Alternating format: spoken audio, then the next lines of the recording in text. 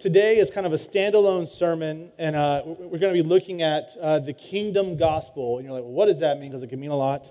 Exactly. So, and I will say that the impetus for this sermon today, kind of coming forth, comes out of this thesis statement that the disciples that we make are dictated by the gospel that we teach, the gospel that we model and pursue. So it's important for us to have an understanding. So quickly, just to start, I'm going to pray, and then we're going to ask some questions, okay? So God, we love you. We thank you for this morning. We thank you already just for a rich time of worship and fellowship, Lord, that in prayer and in song and in testimony of family intention and gratefulness, Lord, we have already experienced, Lord, the message of your goodness, and in a very real way, just your goodness straight from you, God. We pray that as we continue this time this morning, Lord, that as we come to your word, Lord, that we would have just a humble posture, Lord, an open heart, an open mind, God, and Lord, wanting our understanding to be transformed by your truth and not trying to conform your truth to our understanding. So, Lord, as we dig into the kingdom gospel and this word that maybe we hear a lot, but yet maybe there's some convolutedness with it, I pray that you would just give us a deep conviction that aligns with your heart and will, and clarity that would allow us to proclaim with great effectiveness the love and truth of Christ in this world. So, Lord, all we do is for your glory. Take this time, use it, Lord, whether it's through me or in spite of me. Take these words and catch them aflame by the work of you, your Holy Spirit, God, because without that, nothing will happen. So we love you, we praise you, we give you all the glory in Jesus' name. Amen. So a few questions for you, all right? So show of hands, and again, I know that people come, especially on a day like today, we have a lot of visitors. It is possible that you have zero context for so much of the language we use today, and I just want to go ahead and give you complete freedom to be there. And so I'm about to ask some questions of what you're familiar with, and if you're not, it is not abnormal. It's okay. And so if you're not, don't be ashamed to keep your hand down. It's okay, because as we will see, even those that raise their hands, maybe we don't have as much clarity as we think we do, okay? So here are the questions today. How many of you would say that you believe the gospel of Jesus? Show of hands. Okay, just keep them up, okay? Good. Of those that raised your hands, how many of you, I said keep them up, come on. I know it's a little workout, lactic acid is going to build up in the shoulder here. How many of you have heard the expression, preach the gospel to yourself daily? Okay, so that's a popular, that's a popular teaching. It's important, I will say. We don't just need to proclaim it to others, but we need to teach it to ourselves. How many of you would say that you are confident that you could articulate the gospel to yourself and someone else? Okay, of those whose hands are up, how many of you will stand up right now and articulate it for us? Good. Praise God. I'm glad there are some of you that would. That's good. You can put your hands down.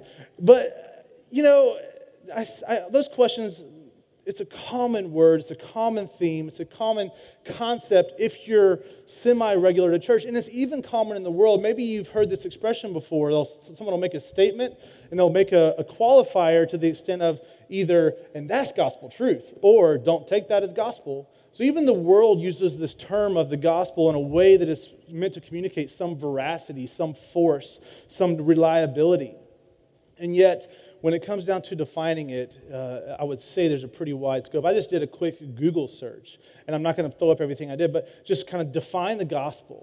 And I looked at everything just kind of from general dictionary definitions to some theological leaders and doctrinal leaders, and there were, you would be astonished by the diabolically different categorical definitions that you would see out there from leaders. So this is an important topic for us to dig into because it is the foundation of our faith. It's a word that you hear a lot, but maybe seldom agreed upon. I appreciate how Scott McKnight summarizes this thought. He said, I believe the word gospel has been hijacked by what we believe about personal salvation, and the gospel itself has been reshaped to facilitate making decisions. The result of this hijacking is that the word gospel no longer means in our world what it originally meant to either Jesus or the Gospels in Scripture. So today, as we get into this, it's going to be a little bit different than normal. Instead of being our typical kind of teaching through a passage, we'll be thematically teaching through the 5 common cultural understandings of the gospel, contrasted against the gospel Jesus taught, which we're calling the kingdom gospel. So this message is built on the foundation laid by a book called Conversion and Discipleship by Bill Hull, as well as a cohort that I've been a part of with 6 other pastors and ministry leaders for the last 6 months or so, and still continue for a few more months. But in one of those people in the cohort being our friend and pastor from our sending church, Grace Bible Church, West Brazelton. So it's been a rich conversation and a work of kind of digging into God's truth, as well as the implications on us and the church. So that's the foundations of this text. That's a great book. I would recommend it. We have a copy at the office if you'd like to check it out. But that's kind of where we're coming from today. So let's start just kind of in quick form the 5 commonly held views of the gospel that are short of the kingdom gospel. And when I say short, none of these kind of cultural definitions or expressions of the gospel are completely wrong. They're not absolutely wrong, but they are all incomplete and will therefore ultimately lead to a skewed Christian expression in your life and in that of the church. Okay? So here we go. There'll be some notes on the screen to help you along to kind of see the categories. So first off, we're going to start with the left gospel. The left gospel, L-E-F-T, the left gospel. This is most commonly taught in the liberal and emergent churches today. Now, when I say left, I'm not talking about your political leanings, although there may be some commonality and some kind of correlation here. We're talking about doctrinally. And so when we talk about the left gospel comes out of a liberal theology that questions the supernatural work and existence of God, and that there is an absolute truth for all mankind. So that's the left gospel. It's a diminishing of the supernatural, which also means that we have a supernatural need to overcome. It also diminishes the supernatural in the fact of what is the hope of the world. And because there's a questioning of a need for a supernatural Savior for an eternal salvation, this earth becomes heaven. This earth becomes the extent of which we try to create our peace. And so what we see, that the mantra of the left gospel would be this. It would be help the needy. So a huge emphasis of the left gospel would be social service and justice mission. And if you're alarmed, we're not saying those things are bad. Again, remember, none of these are absolutely wrong. They're just incomplete. And so, of course, Jesus has commanded us over and over again, and he modeled it going to the least and the lost, right? But this is what we see. The mantra would be help the needy, and that makes sense if heaven is here on earth. That makes sense. We've got to make it heaven.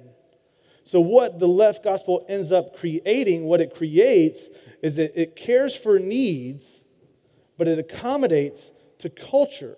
And why does it accommodate to culture? It accommodates to culture because truth is optional and unknowable. So you don't have this impulse, this urgency of eternal purpose and hope, and also you don't have these rails of an absolute truth given by a glorious and good God.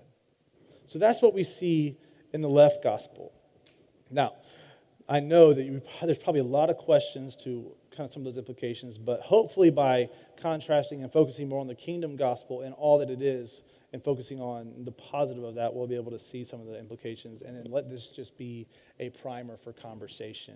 And by the way, let me just encourage you. We all go do things after church, right? A lot of you go do, whether it's just with your little unit that you came with or whether you all get together, let us encourage one another to stir one another up. And the time that this is going to be freshest of what we've just heard would be right after this. So let me encourage you to maybe discourse over some of these things over lunch today and make that a habit of doing, that we could sharpen one another, challenge one another, and submit our understandings to God's truth in community.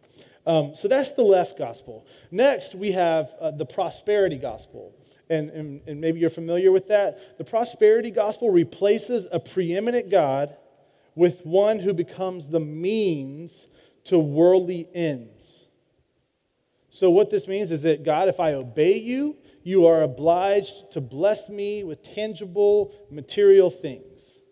And so therefore, life is all about you. It's about what's best for you. It's about how to achieve what's best for you and for you to live out your full earthly potential.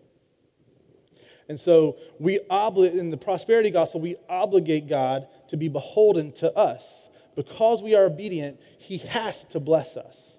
It becomes about us, not about him. Our salvation is what we get from God here on earth, and our view of heaven is what we will have in heaven. Again, it's all about us and all about material, and it's not about worshiping the Almighty God. The mantra of the prosperity gospel would be claim your rights. Claim it. It's yours. You are the master of your domain. You get to decide what's yours, and you get to determine what God's expression of favor on your life would be. What the prosperity gospel creates, it creates an entitlement culture in which we manage God by good behavior. And I don't know if that leaves you feeling icky or not. I mean, lovingly I say I hope it does, because one, it's just selfish.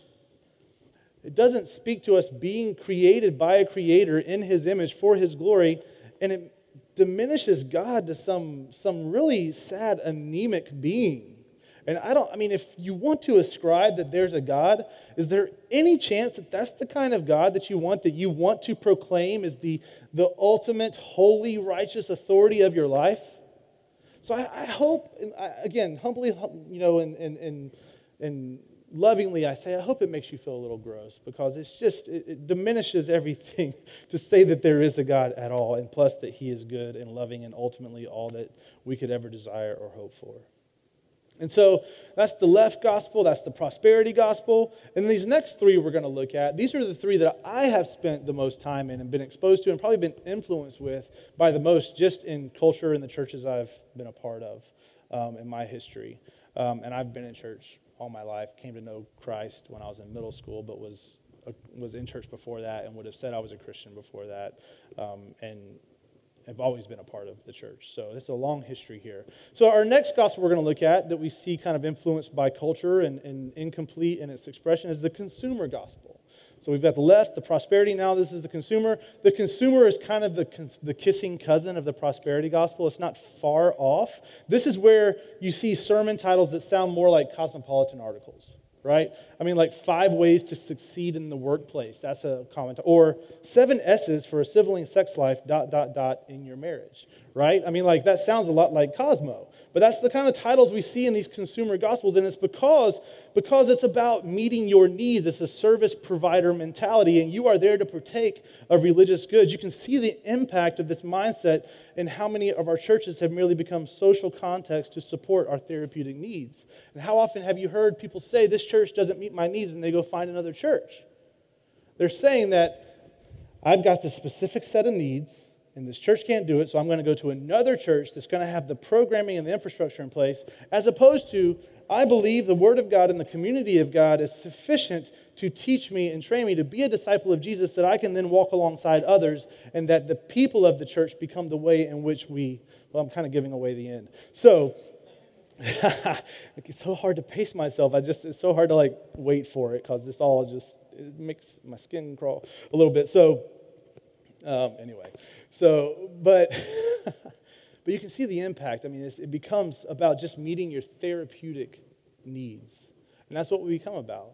The mantra of the consumer gospel would be, meet your needs.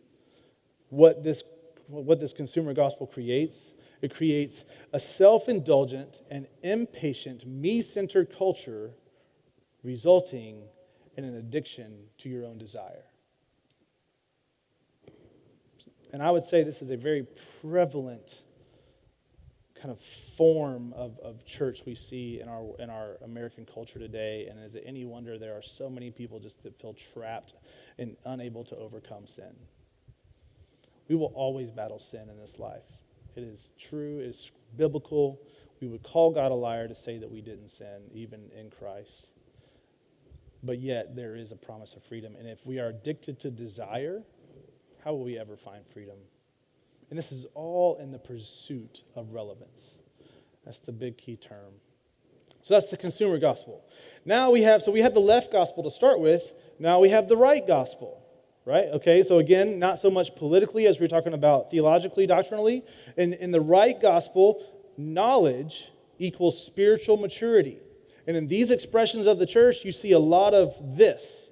Everyone comes and sits and they listen to one person. And all of the things that they would call discipleship would be information exchange, where you come and you listen and you gather information and you get the key terms and you're able to say the key terms and you're able to show what you know. And then you're able, in the advanced classes, you start talking about things like dispensationalism and predestination and soteriology. And it's all about all these terms. And the more you know, the more spiritually mature you are. That's the right gospel. The Bible church and the Presbyterian church, they really live here. And again, we're a Bible church, and I would say this runs deep in me. I mean, just to confess right now, this runs deep in me. And so, again, there are some beautiful things to this. And we already heard earlier with the Minkies, their love and their conviction for the Word of God and knowing it, we need that. But yet, when it becomes about just the knowledge, what ends up happening is what we see their mantra to be. The mantra of the right gospel would be that right makes might. You might have heard might makes right, but this is right makes might. Those who know the most get the most power in this culture and infrastructure. What else happens in this right gospel? We could also call it the be right gospel. It's about being right, and every bit of energy and passion and effort goes towards establishing what is right and then forcing others to agree on what you say is right. And disagreement would equal separation and detachment. And so the right gospel demands to be right, and anyone who disagrees, they exclude them. They say, you're not a part of us. We're going to boycott you. We're going to say, you can't come here. You're not welcome here. You don't believe like we do. And so they say, it's most important to be right. By the way, what is the most important thing for a Christian? What's the greatest commandment? Love the Lord your God with all your heart, soul, and mind, right? And then the second is what? Love your neighbor as yourself. And then everything else, all of the other commands come out of that. So all the other commands are important. In the Great Commission, we're told to teach all that I have commanded you. Teach them to obey all that I have commanded you. So yes, it is important to know what the word teaches, but yet not at the expense of loving as Christ loved. Remember what the love of Christ compelled him to do. The love of God compelled him to do what? To enter into the mess, to enter into the disagreement, to come alongside and to love people out of their captivity, to love people out of their sin, into transformation. Oh gosh, again, I'm getting ahead of myself. Into being transformed in him. So what it creates, what the right gospel creates is a culture of theological swagger and exclusiveness and detachment. Yeah. So if you laughed, I'm assuming that kind of hit home. You've experienced it, whether from someone else or yourself. I know, I love words. I'm not that smart, but I love words, and I use, it happened the other day, I used, incandescent at the row. We just tripped a breaker. It's real intimate now, guys, so... At the Rojas's the other night, we were talking about glow-in-the-dark paint, and I said, incandescent paint. And they said, no, glow-in-the-dark paint. And I was like, it's the same thing. They're like, why didn't you just say glow-in-the-dark then? I was like, I don't know. I just like thinking. They said, that's such a Heath thing to do. So apparently, I like to use unnecessarily big words. So imagine the difficulty for me of being tempted towards theological swagger and what I know about the things of God. So this is real. The missional mandate for the right gospel is often expressed more as a make the world agree with me mandate. And let there be light. Awesome. Thank you, guys. So that's the right gospel. The be right gospel, right makes might. Creates a culture of theological swagger and exclusiveness and detachment. And again, we see, hopefully we're already starting to see kind of how this doesn't align with the heart of God and the work of Christ. So next we come to, this is probably the most prevalently taught gospel in the American church, even though, I would just say that's probably the most prevalently taught gospel in the American church. This is the forgiveness-only gospel. And when I worked through this, I saw myself, I was like, oh my gosh, I'm right in the middle of this as far as the behavior reflecting what I believe. Now, I probably expressed a more complete gospel that we'll get to, but this is probably the behavior that I expressed. And so this is the forgiveness-only gospel, and it's the gospel that kind of led to, or kind of came out of the things that produced the 4 spiritual laws tracts, the salvation crusades that we saw, and it kind of follows this simple thought of, you will come to belief in Christ as your Savior, you will be saved, and then the next step is heaven. and everything else in between there is optional. That's kind of this forgiveness-only gospel. So we're just going to leave it like this. This is this is nice. Yeah, don't leave. I'm sorry. I'm kidding. She's a new mom. She can do whatever she wants. So the forgiveness-only gospel, the mantra of the forgiveness-only gospel would be forgiven. And you're like, Heath, what is wrong with that? Isn't that the gospel? Most, and it is. It's a huge part of the gospel. And I would say it's really a big part of the gospel. And I would say you probably hold this gospel if when you think of what the gospel is, you think of the plan of salvation. You think of we're born sinners, that God created things good, but there's a problem because we sinned. He sent Jesus to overcome our sin and save us, and when we believe, we'll be saved. That's the gospel. That is the gospel. But if that's all that comes to your mind, you probably fit into here. And again, this was me. I still have to wrestle against allowing God to open my view beyond this. And this movement became really prevalent kind of starting back in the 50s along, with Bill Bright and Billy Graham. And I am not speaking to these guys in disparaging ways. They are heroes of the faith. Bill Bright's the founder of Cru. We have some Cru leaders in here, Cru staff. Billy Graham, do you need a description, right? I mean, probably one of the most influential and earth-shaking men for the gospel in this world. These guys believed a full gospel, but yet the way they went about ministry and what you saw them communicate and do in front of people kind of led to this emphasis of the forgiveness-only gospel. So the Crusades, where it was all about coming down front and making a profession, the tracts, making sure you share these tracts with every person on your campus. That led to kind of heightening this emphasis on just conversion, eternal salvation. And I will say again, just to make sure you see that both of these leaders saw a fuller picture of the gospel. Bill Bright, Cru is a disciple-making ministry. Cru is an amazing disciple-making. They teach so many. I love when college students from Cru and ministries like that come to be part of our church because they already get how to be a personal disciple maker, starting with relationship before someone knows Jesus. Billy Graham brought on Robert Coleman, to spearhead his discipling follow-up efforts. And Robert Coleman's written a couple of the most influential books on discipleship that there are. So again, they got it, but the ministry they put forth kind of built this understanding that salvation, the gospel, was only for redemption, only for being saved. So, excuse me. Let me get a sip of water and collect my thoughts. So talk amongst yourselves. No? So, what's the danger of this, right? You're like, Heath, this sounds really good. How could there be any downside? What this creates is a culture of optional spirituality, holiness, and discipleship. Because you're forgiven, you let the forgiveness and the grace and the restoration just wash all over you, and you rest in it, and you love it. Rightfully, you have this beautiful view of your need for salvation and God's meeting that need, right? You have that. You rest in that, but yet, where we see the disconnect when it's forgiveness only is that you have no compulsion toward the daily work of living out the life of Christ and the impact of the gospel. Being sanctified, this form of the gospel, this forgiveness only, sanctifies passivity. What I'm saying there is that it validates, it makes passivity okay because you just abiding in the relationship is the best thing that you could do.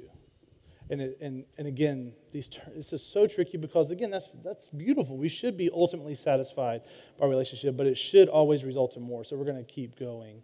So if the gospel was only about forgiveness, there wouldn't be passages like Colossians 3:1-3-8. And if you want to turn there, you can turn there. It's also going to be on our screen in a moment. But this passage is one of the intros from Paul to the church in one of his letters. And this is just one example of quite a few of kind of giving the full view of the gospel. So if it was forgiveness only, we wouldn't have passages like this. We wouldn't need passages like this. So Colossians 1:3-8. It says this. This is Paul.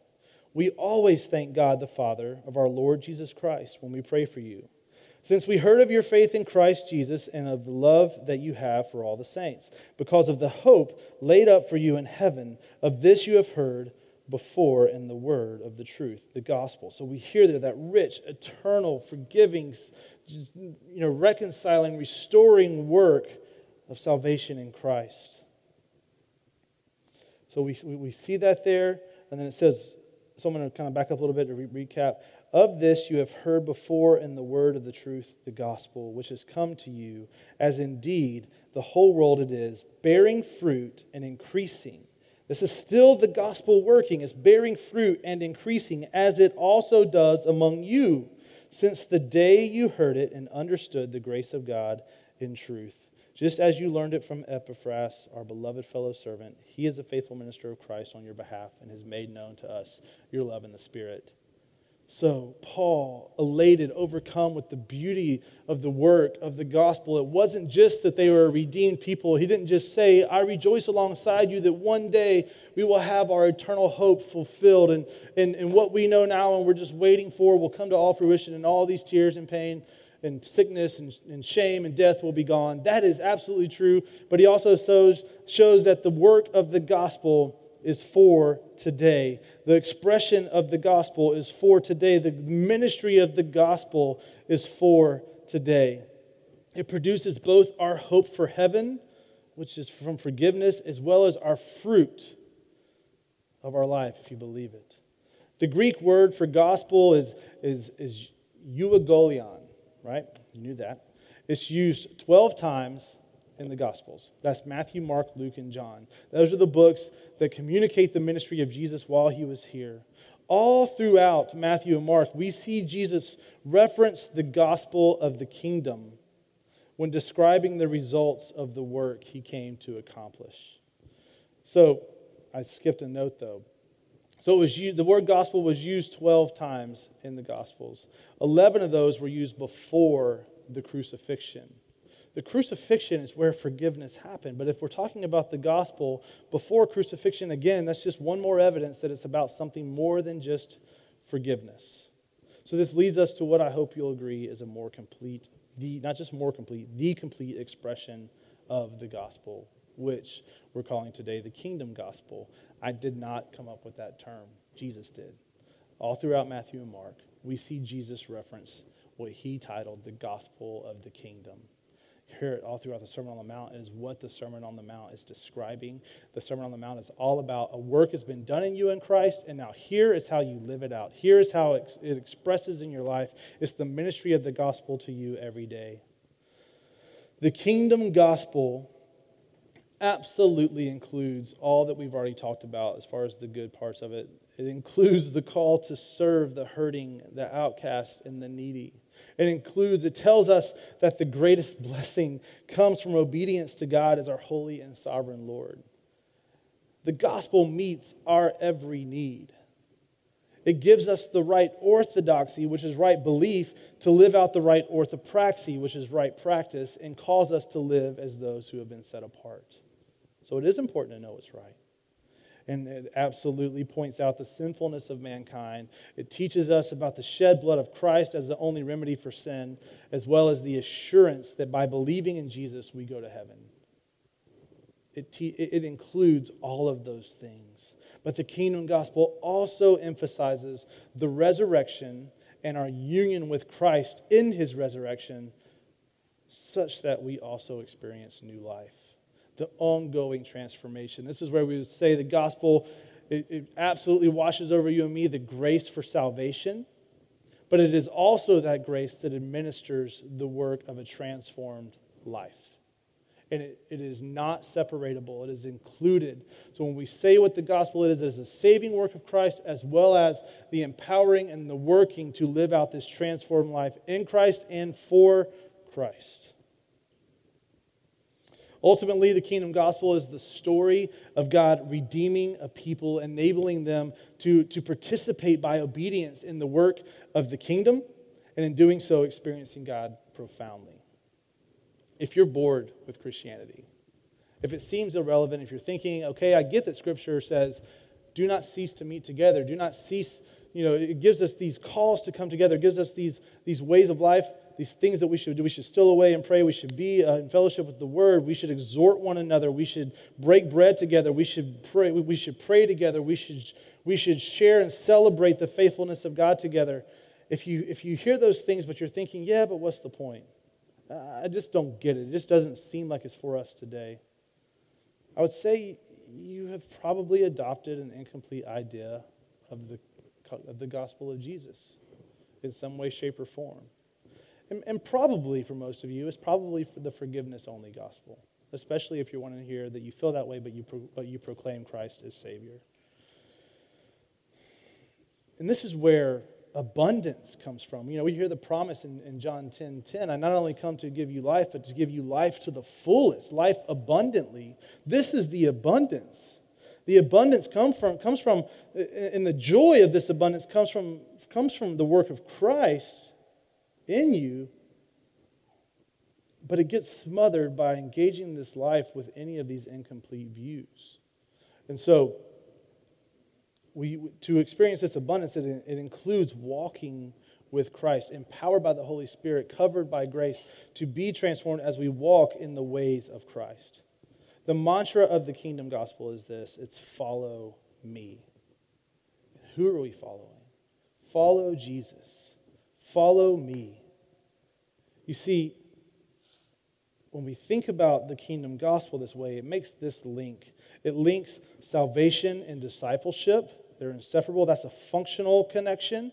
It also links justification and sanctification. That is the work of making you right before God, where you can be restored, redeemed, and reconciled. And then sanctification is the work of first you instantly being set apart for his holy purpose as a sinner who's been made a saint, but also the progressive work of you being made more like him every day as you surrender, as you pick up your cross daily. So we see the link in the kingdom gospel between those two works. And ultimately, the kingdom gospel invites us to know God now. Think about what Jesus was proclaiming. He was proclaiming the good news while he was still here to the people who have been awaiting the Messiah. He said, the kingdom is here now. So the good news is also for us. It is for now and not just for when we are in heaven. So what the kingdom gospel creates, it creates activists, those who are proactive, personally responsible and proactive, and it also creates followers of Jesus with the intent on learning to live as Jesus lived. I appreciate how I've heard it summarized this way. Our life is about learning to live the life that Jesus would live if he had your life. So, Janelle, what do you do? She's a grad student studying mechanical engineering, and that's amazing. She's way smarter than many of us. But for her, it is learning to live the life that Jesus would live if he were a grad student learning and studying mechanical engineering, right? Get the picture? We don't have to go through everybody. That's the point, right? If Jesus were a plumber, how would he be a plumber today?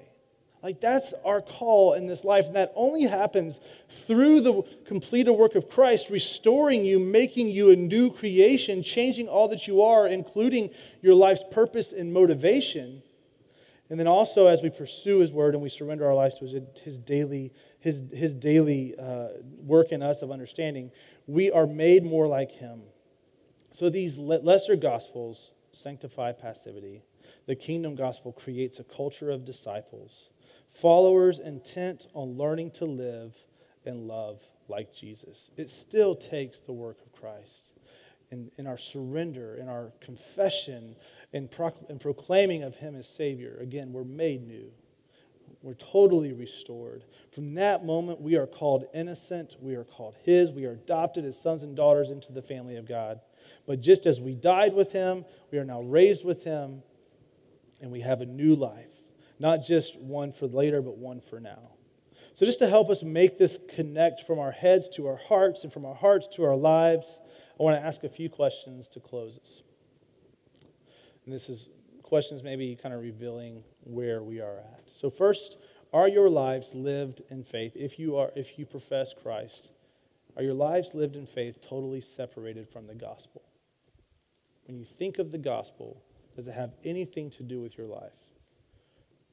For others, maybe are our lives lived in faith a mere response to the gospel? That sounds right.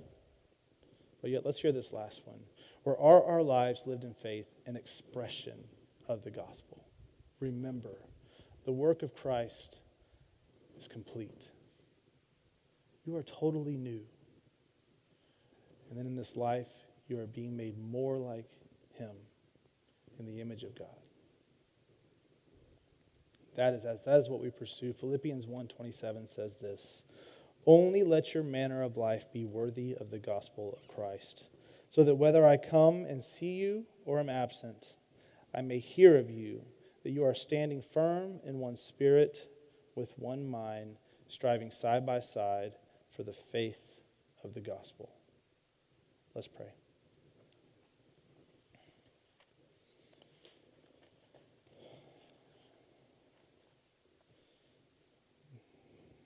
God, I just pray right now that we would be humbled and astounded, Lord, in you. Lord, that we would be in awe, Lord, of your holiness, of your sovereignty, of your majesty, of your power, that you are transcendent above all things. Lord, that although we were created in your image, you are also wholly different than we are, because you are eternal. Lord, I thank you that even though we fall way short of your holiness, we fall way short of the ability of living out your purpose in this life. In your grace, you have restored us in Christ. In your grace, you have made a way for us to be whole once again, for us to be redeemed, for us not to have the stamp of guilty on us, but innocent. Lord, that you knew and saw that we could not attain to your righteousness, and in your great love and grace, you made a way for us to be restored and saved for now and eternity. And Lord, I pray that we would also in our hearts see that it is not just about resting and claiming that, but it is also about living out the life of Christ as he would today. Lord, we know that that goes way beyond just asking what would Jesus do in each moment, because that is a response. That is just a response. But Lord, you have given us the opportunity, the gift, the invitation to live life as an expression, a result, an output of the work that you've done. So Lord, I just pray with great humility, Lord, as this is challenging to think about. Lord, I know our tendency is going to be just to go and refine our list or our formula and adhere to it. But I pray that what we would hear is an invitation to communion with an almighty God,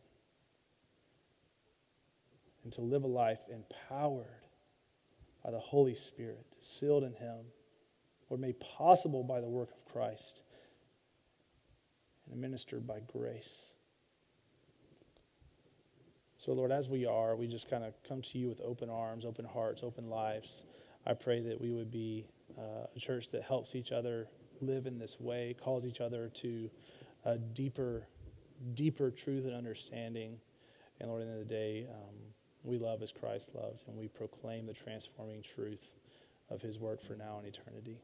So God, we love you and we praise you. In Jesus' name, amen.